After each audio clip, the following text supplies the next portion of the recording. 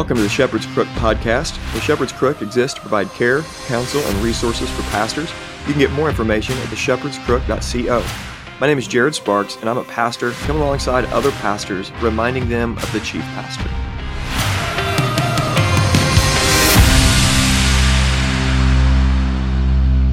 Welcome to the Shepherd's Crook podcast. I'm excited to interview a man that I have learned from over the years, from his book that he wrote, the sermons that he's preached, and I've just got to follow him along, I don't know, for a decade or so. And I get to talk to J.R. Vassar today. J.R., how you doing, man?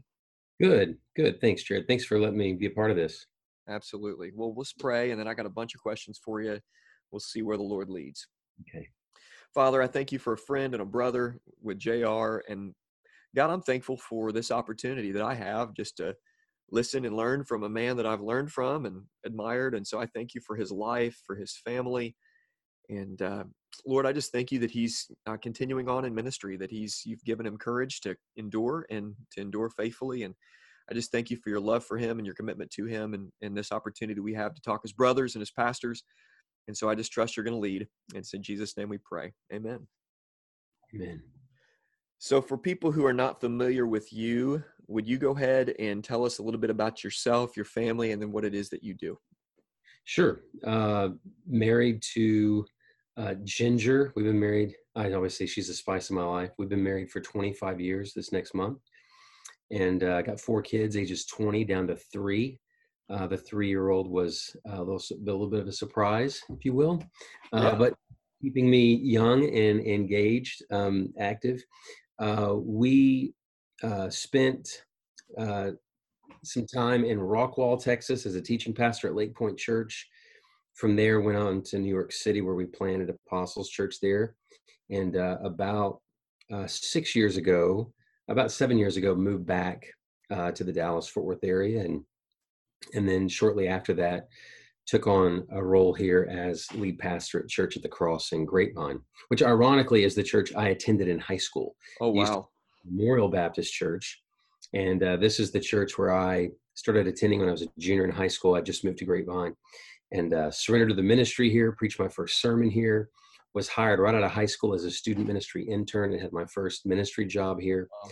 And we have actually had some, when I first came on, we had some guys on our elder team that were there the night I preached my first sermon. Oh, wow.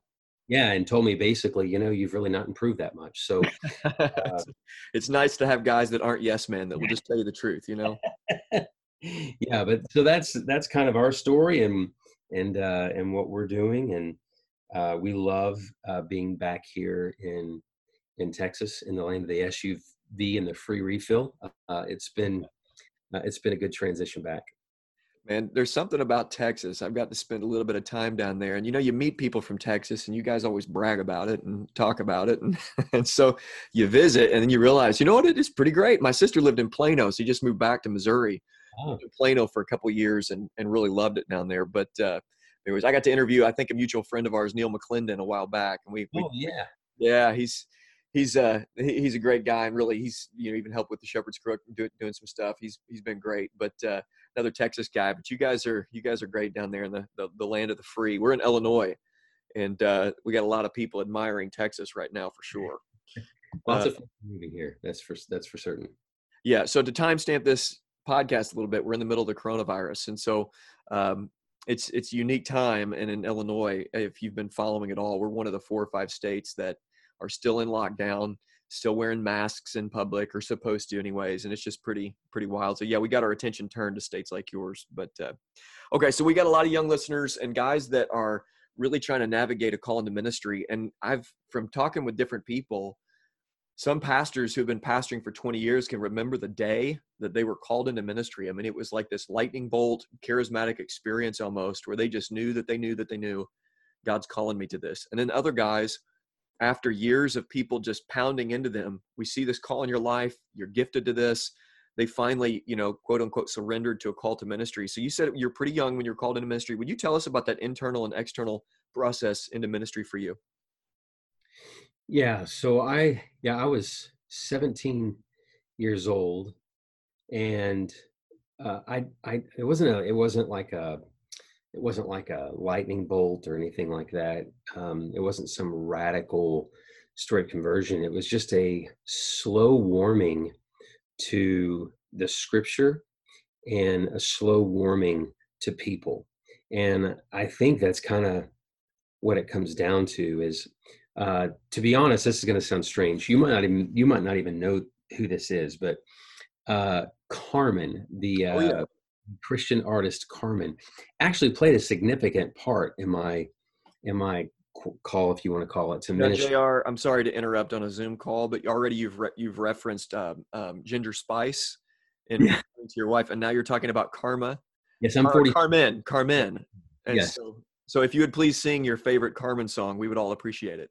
Well, I could break off Witch's Invitation and just completely mesmerize you.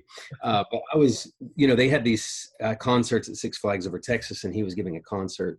We went with our student ministry, and the guy just was quoting the Bible nonstop. And I was just like, I don't know the Bible like this. And so I started just reading the Bible.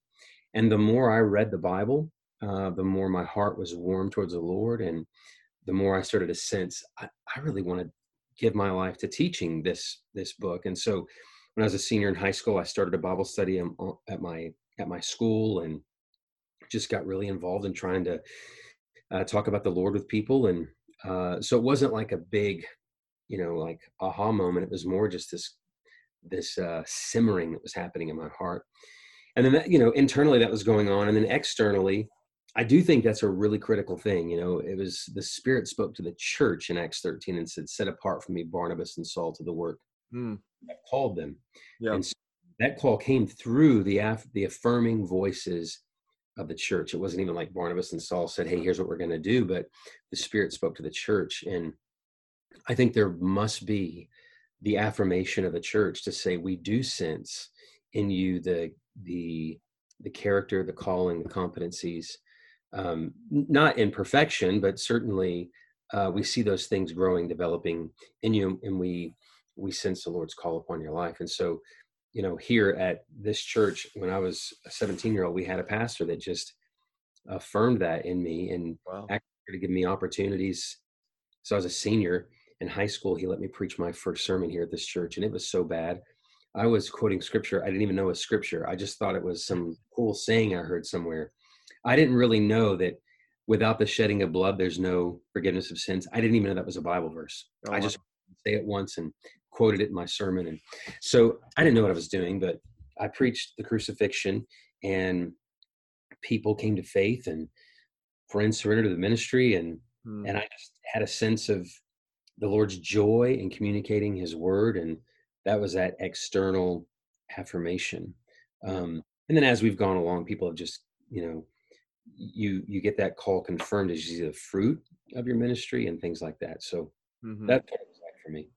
It's fantastic. Now, for you, leaving the church that you were called into ministry and you were mentored in, and then after several years you came back, was it now pastoring people that mentored you? What was that like? Was that, I know we're kind of chronologically getting out of order here a little bit, but what was that like? Because they saw you when you were young, saw you growing up.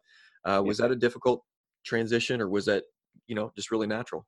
It wasn't difficult for two reasons. One, I I it wasn't like I grew up here as a little kid. I was here when I was a junior in high school. I moved to Grapevine, Okay. so I was an older kid. And then I was here for my junior year, my senior year, and then my freshman and sophomore year. I bounced in and out here, helping out with stuff. But so that's one thing, is I was an older kid when I was here. But the second thing, there was a ton of turnover in the 20 years when I was gone. Okay. A lot of folks left, a lot of folks came.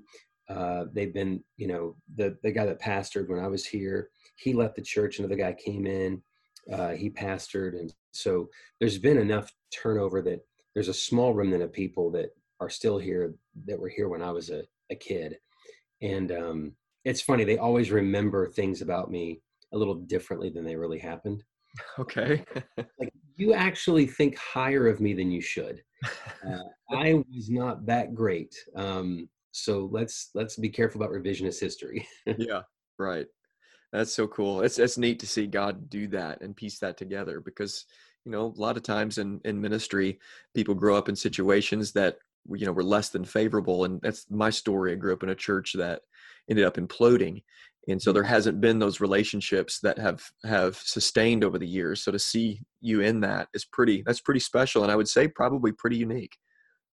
Very, Yeah, very cool. it's been remarkable. I mean, it's the people here have just been just incredibly kind and have Mm, responded well to the things that our leadership's done here, and it's been a great time.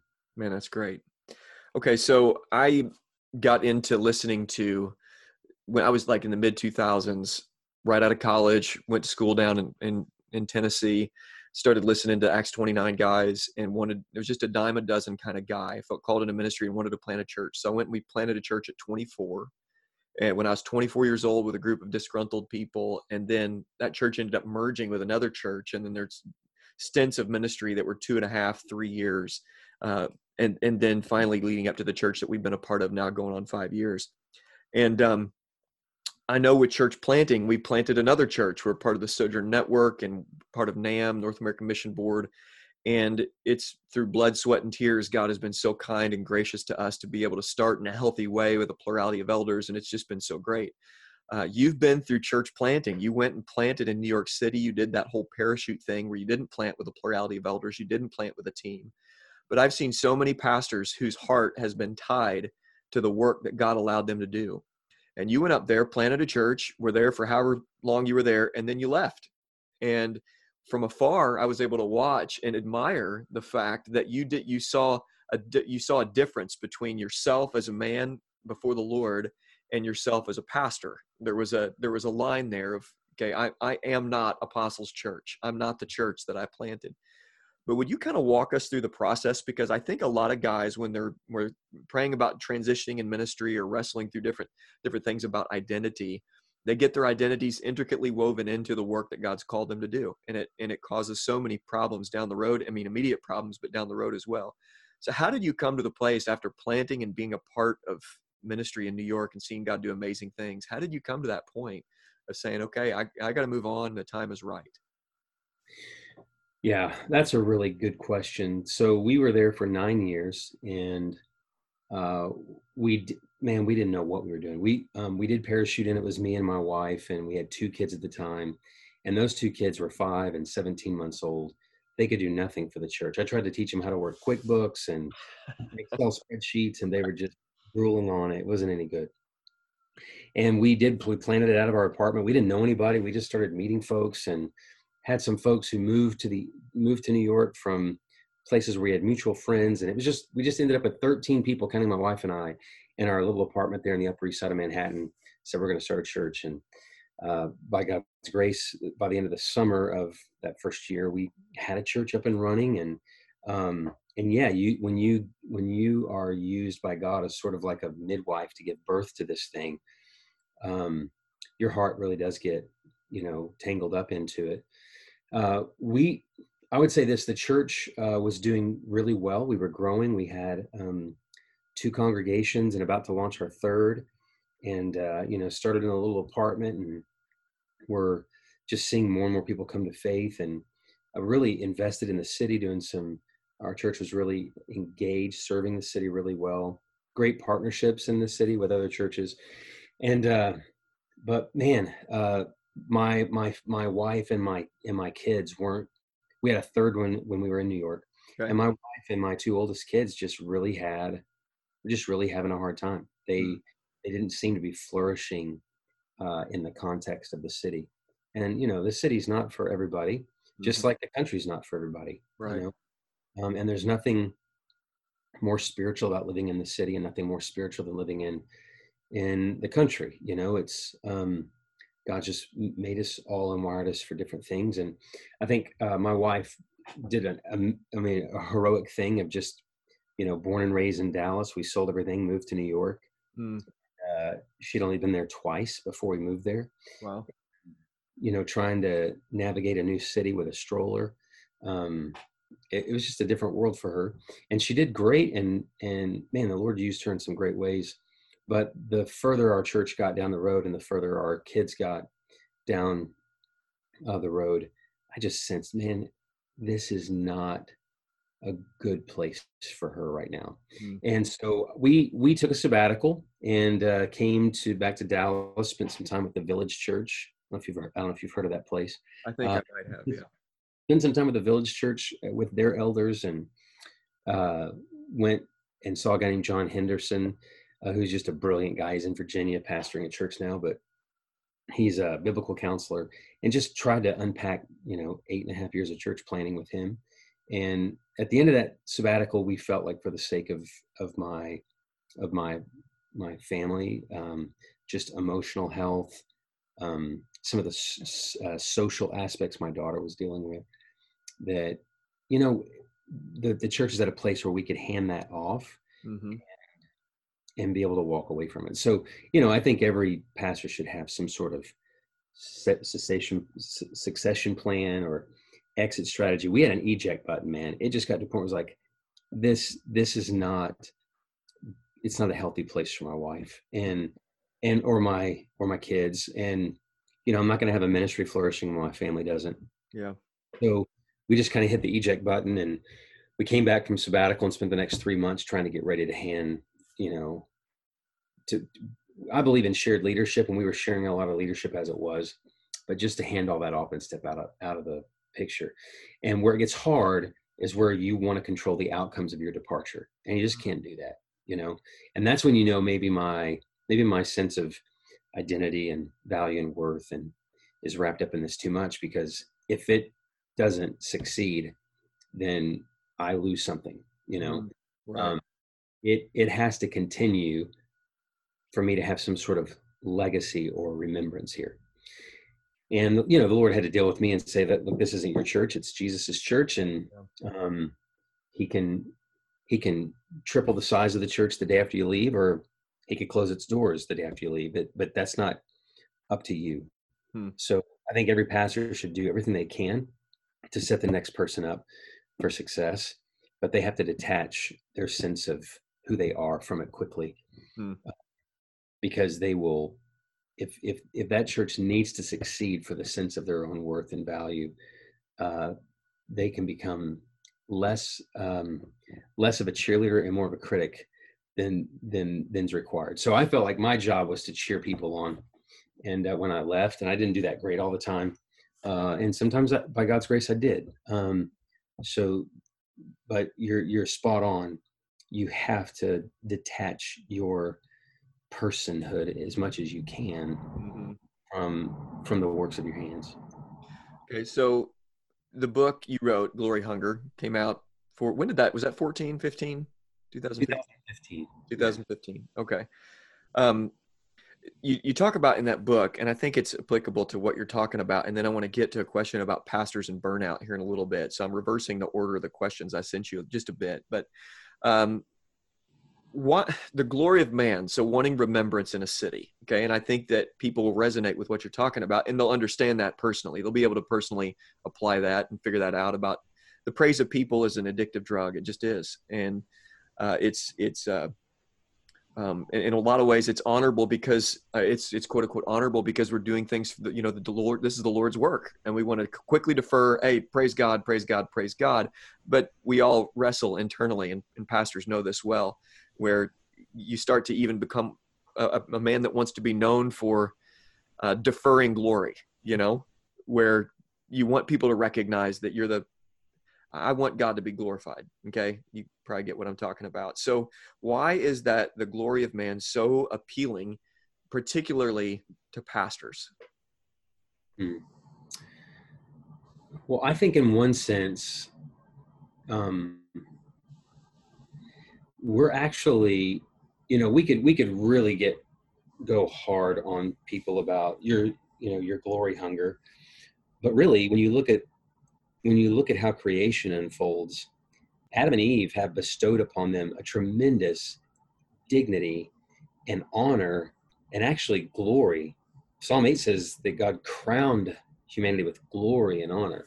So we're actually made to have a sense of glory about us, that sense of approval and esteem, that sense of rightness. And but where that all goes wrong is where it went wrong in the garden, was Adam wasn't content with the glory that God had bestowed upon him. So he reached for more. I want to be like God.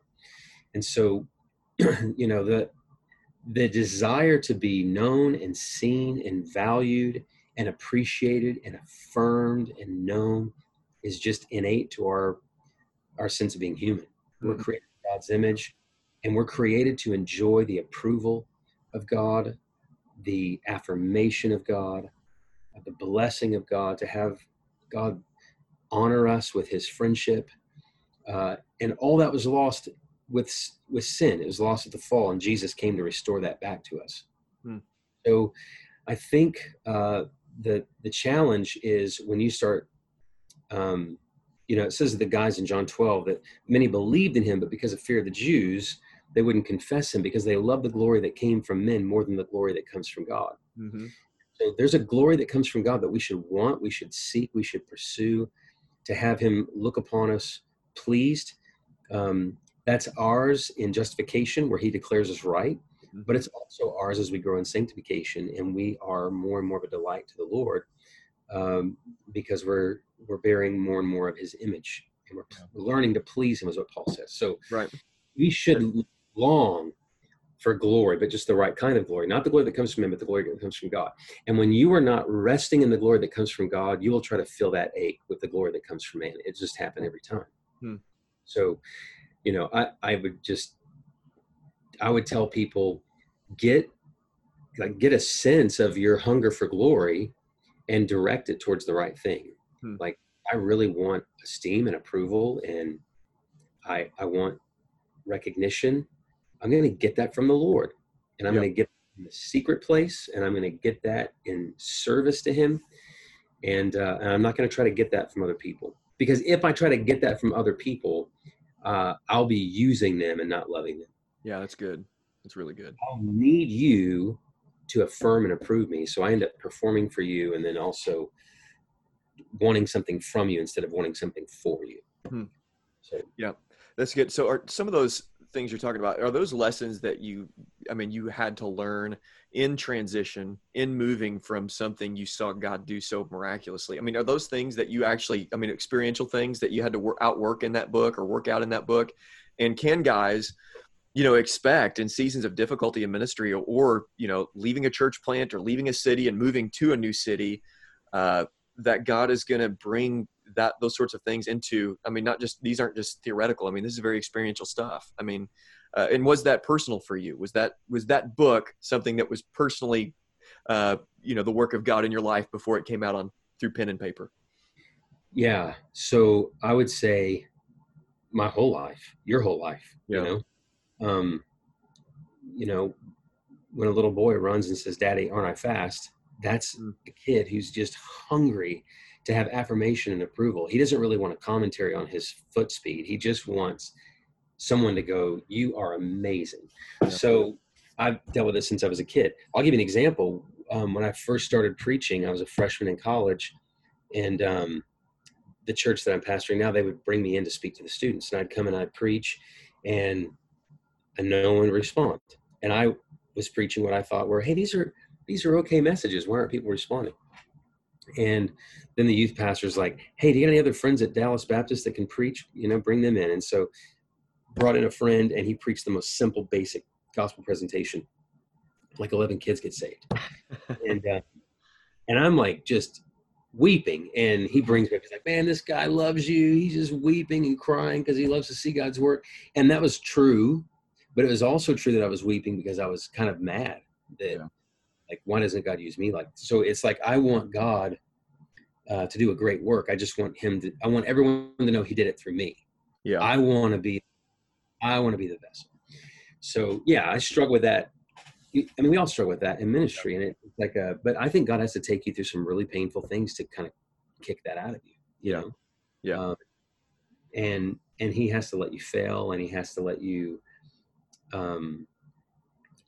see your own sin in that way. And so, being in New York just fed, you're just around it, man. You're around, everyone there is at the top of the game. And it's like, it is a high achievement culture.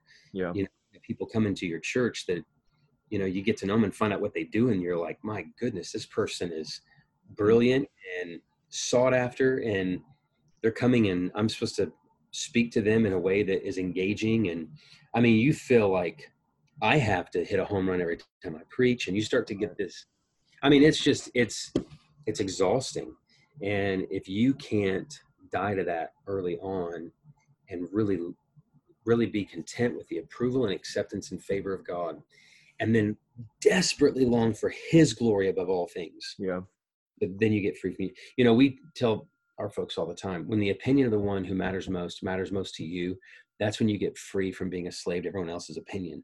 Yeah. And so I can be content with the yes of God, the approval of God, the verdict of God over my life.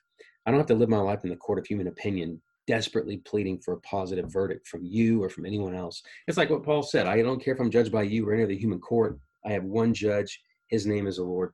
And so you have to get there. If you don't get there, you can't say hard things that need to be said because you don't want to upset anyone or offend anybody. That's especially true in a city like New York. And so you'll always be afraid of saying something wrong.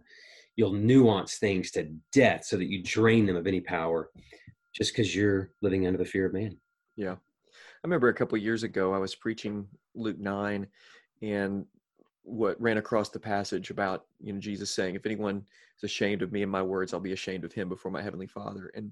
And man, we love our church. We love the doctrine of justification, imputed righteousness. We love the fact that we're justified before the Lord. And that passage really jolted me because it told me that I don't have the liberty to be ashamed about Jesus' word and anything about God's word. I can't embarrass, tiptoe, be ashamed, stutter. I'm not allowed to be embarrassed.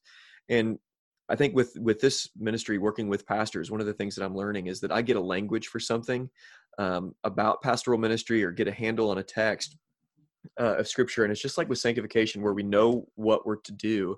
I know that I want to be a man that's freed up to give glory to God, not live for the glory that comes from man. But it's after you get handles, then becomes the everyday practice of this at a heart level, of growing to being that kind of man who lives for the glory of God, not the glory of man.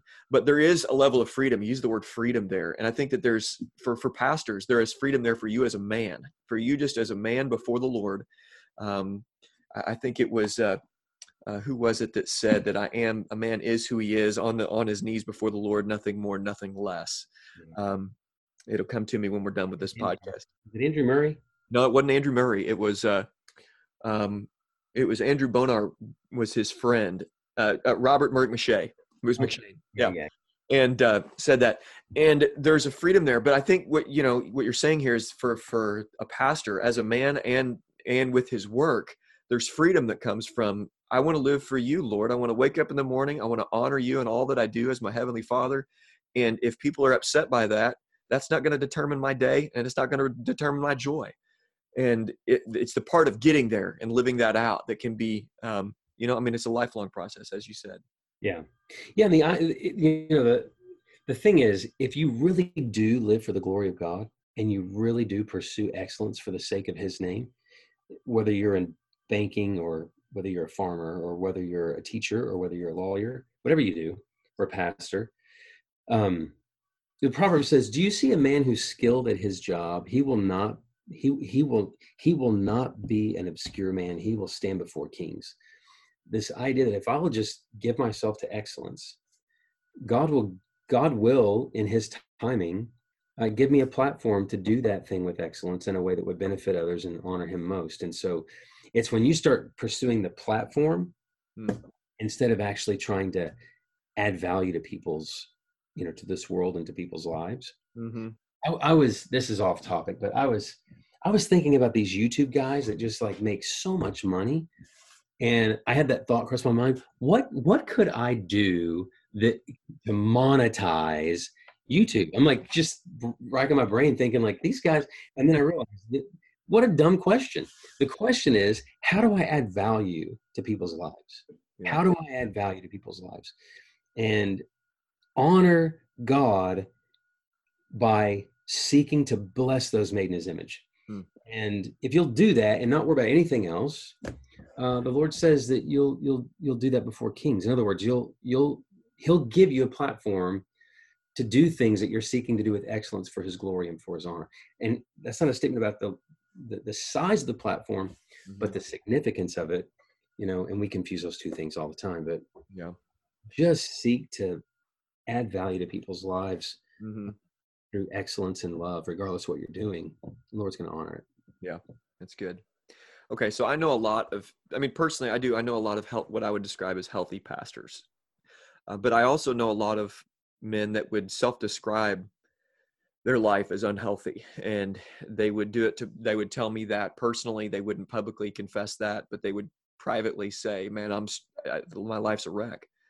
I know two pastors in my life that have finished well by the criteria that I've kind of put together. Criteria: if you love Jesus, if you get to formal retirement age and you love Jesus, and more importantly, you're loved by Jesus, and if you and your wife still like each other, second piece, if that marriage, if you guys still enjoy one another.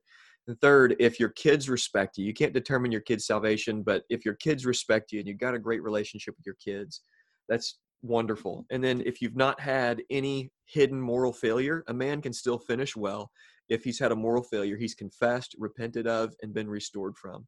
But if you get to the end of ministry, again, end of ministry, and you have all these things that have been unconfessed over the years, it's going to gnaw at you if you're truly of the Lord. If you're the Lord's. And then if you're still making disciples, these 5 criteria, like you still love the church and you're not bitter at the church, you're still making disciples. And here's the thing, JR, I know one pastor currently he's a mentor of mine. He's in his 60s. And this is anecdotal, regional. I know one pastor, and I've got my eye on another one that is nearing retirement age, who is doing well. But I don't know any others. I know a lot of younger guys that seem to be very healthy, but I just don't know very many men that are older that are well. Why is it? You've worked with pastors so much over the years. Why is it that this work? You get guys that work construction with a broken back, and they're still in construction at they're 60 years old, and they're still at it, and they've not quit. Why is it that so many pastors burn out?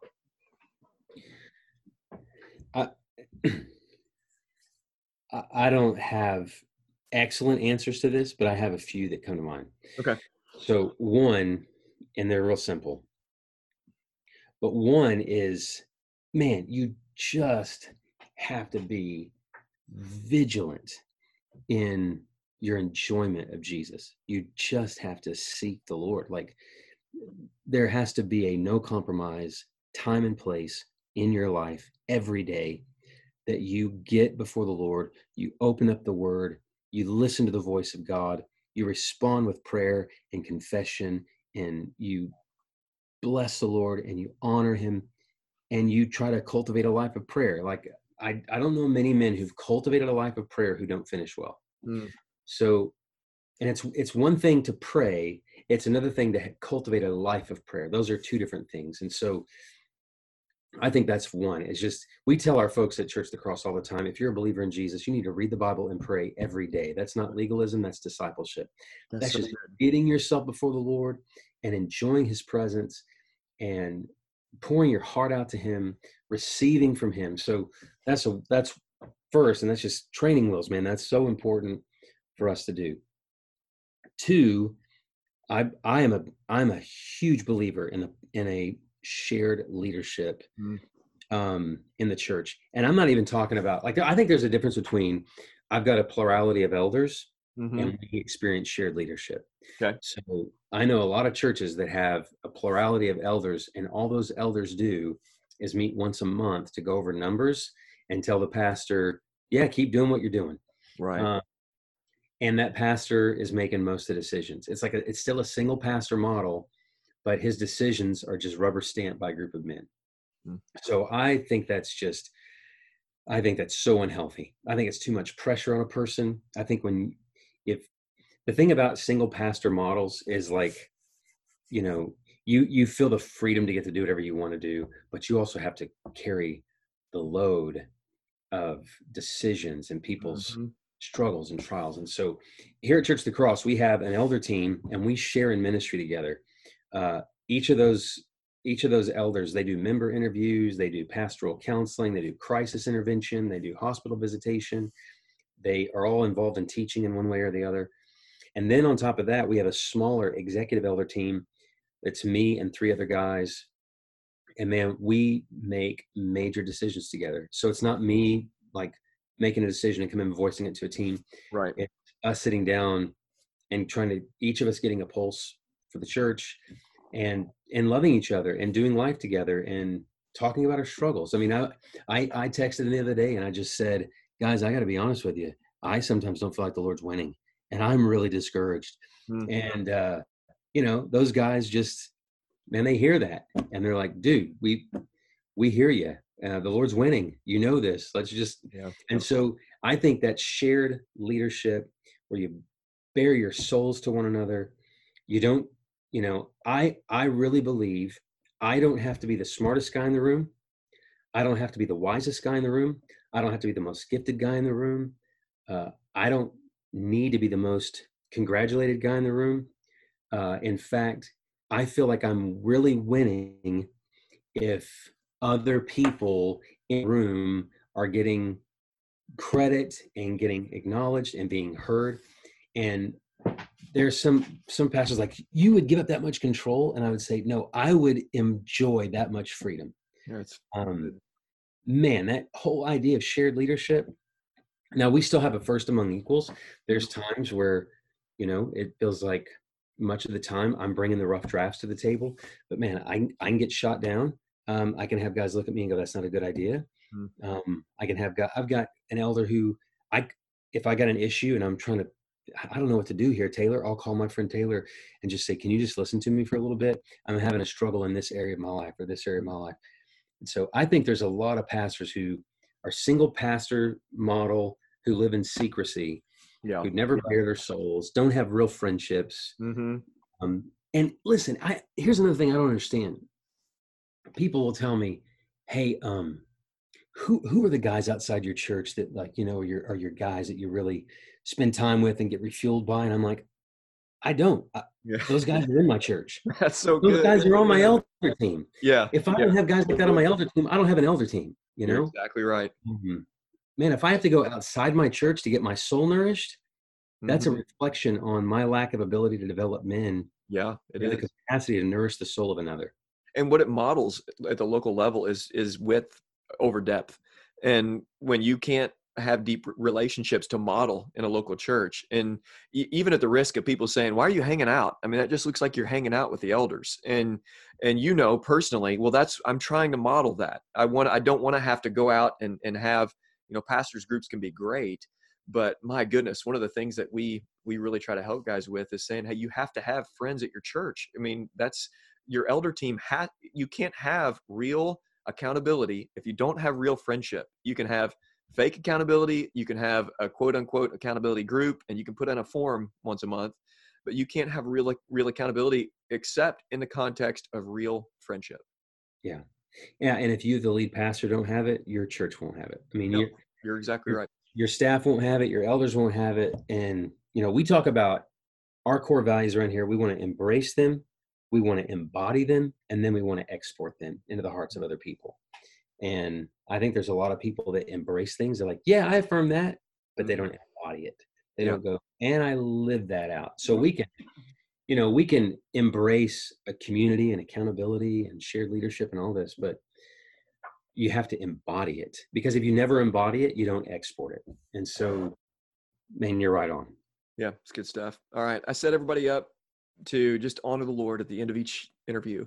So J.R. Vassar, why is it that you love Jesus, and why is it that you're committed to him and seeing other people know him and follow him? Why do you love Jesus so much? Man, I'll give you 2 words. Excellence. He is just excellent. He's excellent in his person. He's excellent in his attributes. He's excellent in all his actions and all his activities. He rules and reigns with excellence. Yeah. He just doesn't do anything shoddy. He's light and there's no darkness in him. So he's excellent. So for his excellence and for his endurance, how he continues to put up with me and how he continues to bear with his church and love his bride and stay faithful to her when she is so faithless. He is so enduring in his love and faithfulness to his people.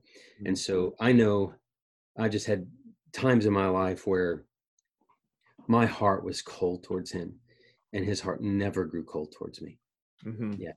So those two words, I would say, man, his excellence and his endurance. That is so good. And you know, when people respond in the different ways they respond, I've not heard excellence and endurance, but as you describe that, it's just, it gets me giddy thinking about it. I mean, he's excellent in all he does, and he endures with love. I mean, Yeah. he loves us, and not just, he doesn't just put up with us. I mean, that's amazing. Well, this has been a lot of fun, JR, and I'm so thankful that you took the time to do this. And I really think our listeners are going to be encouraged. And now, if they want to listen to more from you, if they want to find your podcasts or your book, tell us where they can find the book, and then tell us about your church so they can Google it and find your podcast and stuff. Yeah. So churchatthecross.com. Got to get that preposition right. We're not church on the cross. We're not church by the cross. We are church at the cross, CATC, churchatthecross.com. And you know, our podcasts are on iTunes and Google Play and Spotify and all that. And then you could probably find my book at some used bookstore, some discounted. No, you can get it at Amazon, either on Kindle or, you know, regular print. I'll just say this: the 6 people that have read the book have been very encouraging about it. So, Good. Yeah, thank you. That's good. And then we'll release, for all you listeners out there, we'll release after this like a special edition where we get JR singing some Carmen. Yes. Yes. All right. Well, man, thanks so much. Thank you. Thank you for listening. For more information, please visit theshepherdscrook.co. For care and counsel, please call, text, or email to set up a session. You can follow The Shepherd's Crook on Twitter, Instagram, and Facebook. And please consider sharing this episode and leaving a review on iTunes or whatever other podcast platform you use. And let me encourage you to remember Jesus Christ.